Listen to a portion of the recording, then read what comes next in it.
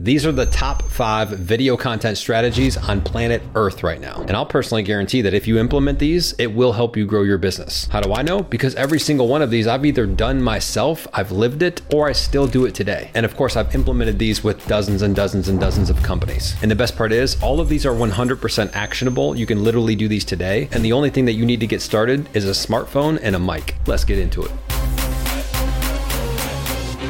Number 1, the first one, I call it the Pro Live strategy. And it's basically just using a live recurring event to get the bulk of your video production and content. It's one I have personally used and implemented with clients. And honestly, it helped me break into the higher volume of video content without losing quality. And it is impossible to run out of video content if you do this. First thing you're going to do is set up a live recurring event. This could be once a week, it could be bi-weekly. And for most companies, it's going to be virtual, although you could do in person too. But from a logistics standpoint, that might get kind of tricky. For me, I use Zoom. Now, even though this event may be off of social media, you definitely could live stream to a social media platform at the same time. And basically it goes like this. You talk for 15 to 20 minutes about one core topic, broader level topic that you break down into a few key points. And obviously these topics are going to be relevant and interesting and worth showing up for to your target audience. And then you spend the last 10 or 15 minutes doing Q&A with the live audience. You simply set up your smartphone and mic, you record the whole thing. Once the event is complete, you've got one long form video, potentially for YouTube, for the website, potentially could be a podcast too. If you've outlined it right, you'll have 4 to 5 clips just from the 15 to 20 minutes that you talked about that one topic. Because remember, you broke it down into key micro points. And then you're going to have 4 to 5 clips or pieces of content from the Q&A section alone. Using AI or ChatGPT, for example, you can break down that one long form or the Q&A section into blogs, newsletters, text, picture post. It's basically unlimited. And here's the cool part. You get an opportunity to interact with your audience and customer base and prospects every single week or bi-weekly. So you're getting direct feedback on what topics they want to hear about, what questions they have, what are their concerns, their fears, their desires, their dreams. And you're probably even going to win some customers in the process. But on the back end, you're getting unlimited video content for as long as you do this. But Alex, what if I make this event and no one shows up? Then you do it anyways.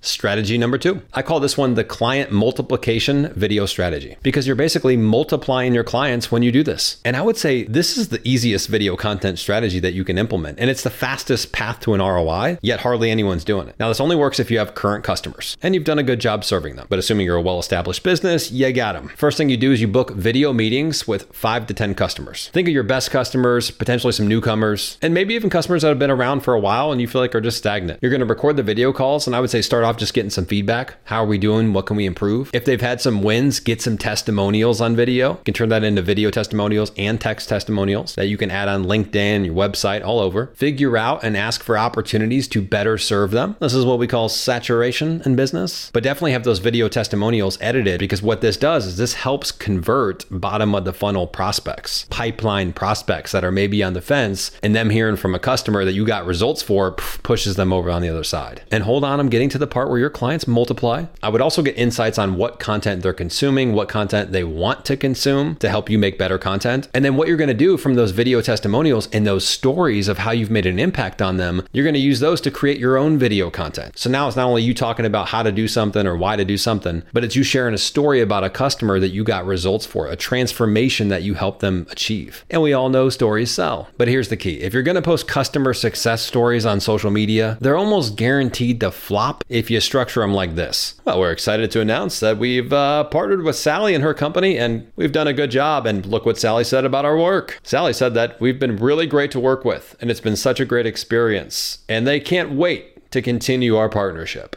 Huh? I'm sorry, that put me to sleep. Look, that's not going to work because there's no story there. At best, it's a weak customer review. You got to embed the story. Where did they start? What did they have to go through? And then what was the outcome or the end result? Take us through the exciting stuff. And it could be a text post, a picture post, a video. There's a lot of different ways to do it. But same way you would do any other post, you've got to have an engaging hook. Map out the story or the key points. Make sure you retain the audience all the way through. Make it exciting. Position your client as the hero in the story. Now let me bring you back. You're still on that video call with the customer, right? While you're on that call, you are going to ask for 2 to 3 companies just like them. And it's not, do you know anybody that would be interested in working with us too? It's, hey, who do you know in your space that's similar to you that would really benefit from working with us? Could you make at least 2 introductions? A LinkedIn connection, an email, something simple, not gonna take a lot of time. Imagine doing that with 5 to 10 customers. Now you've got a referral strategy, but it's also a video strategy embedded in it. I guarantee if you did that with 5 to 10 best customers, you would win at least 1 new customer from that alone. Plus, Isn't it just good to talk to customers? Yeah. You rinse and repeat every few weeks or every couple of months, every quarter, whatever it might be, and you've got a legitimate video referral strategy. Number 3, this one's called the Edutainment Video Series Strategy, and is one of my personal favorites. All you're going to do here is gather the top 3 pain points or challenges or questions that your customers always ask as it relates to your expertise. And all you're going to do is you're going to point out these problems or challenges, or maybe a unique point of view that eliminates those problems. And you're going to teach them how to solve it and get the desired result that they want as you entertain them. I mean, it sounds fun, right? There's a ton of different ways to do this. I mean, I can make a whole video on just edutainment content and how to really create. Oh, that's right, I did. But here's a couple quick examples. You've got the real life scenario skit where you do a skit video back and forth. You know, if your target demographic is CEOs or founders, whatever it might be, you do a skit back and forth between them having a conversation about one of those core problems or challenges they're faced with, but you give advice and solutions throughout the skit. You can do personification videos. I've done those a ton. Take non-human things and bring them to life. You can look at movies or shows or things that are happening in pop culture and create creative videos based on that. One example that I'm working on right now is if Star Wars was about marketing, and they're going to be like Darth Vader, and he's going to be like,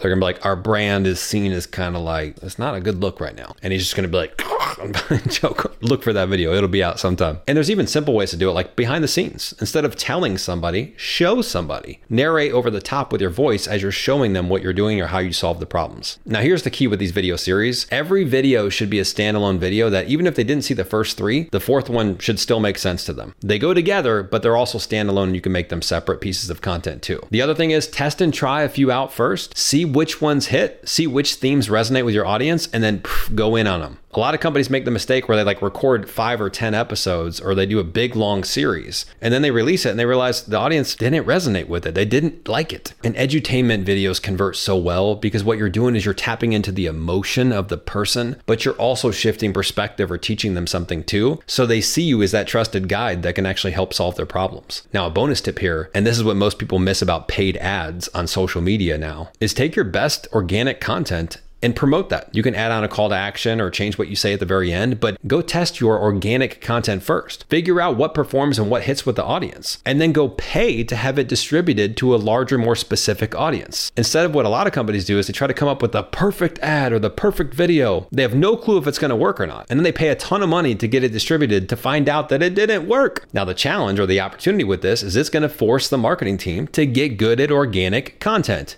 Good. They should be. Number 4, the video content library strategy. Very simple, and it just requires that you make one long form video every week or bi-weekly. First thing you do is you create a content library section on your website. You create that long form video once a week or bi-weekly. That becomes a YouTube video that you post to YouTube. You create a thumbnail based on that. Thumbnail goes with the YouTube video. That same video and thumbnail go in your content library now. You take that video, you plug it into something like Descript, it transcribes it within minutes. You give ChatGPT a nice little prompt to turn it into a blog in a newsletter. That blog goes with the video and the thumbnail in your content library. And then you've got a ton of micro content that you can break up every single week or every other week. Micro videos, the text post, the picture post. You're basically creating your own video content machine. And finally, number 5, the Q&A video strategy. Big fan of this one, and we really saw this work super well on TikTok. So all you're going to do is take the questions that your target audience has and you're going to answer them. Now on TikTok, you can go in, you can actually answer a question with a video. So you got that little comment box where you can see someone's comment and then you're responding to it. That works extremely well, and that's probably the simplest strategy for TikTok. But it works in so many other places, on your website, on LinkedIn, in YouTube, on MySpace.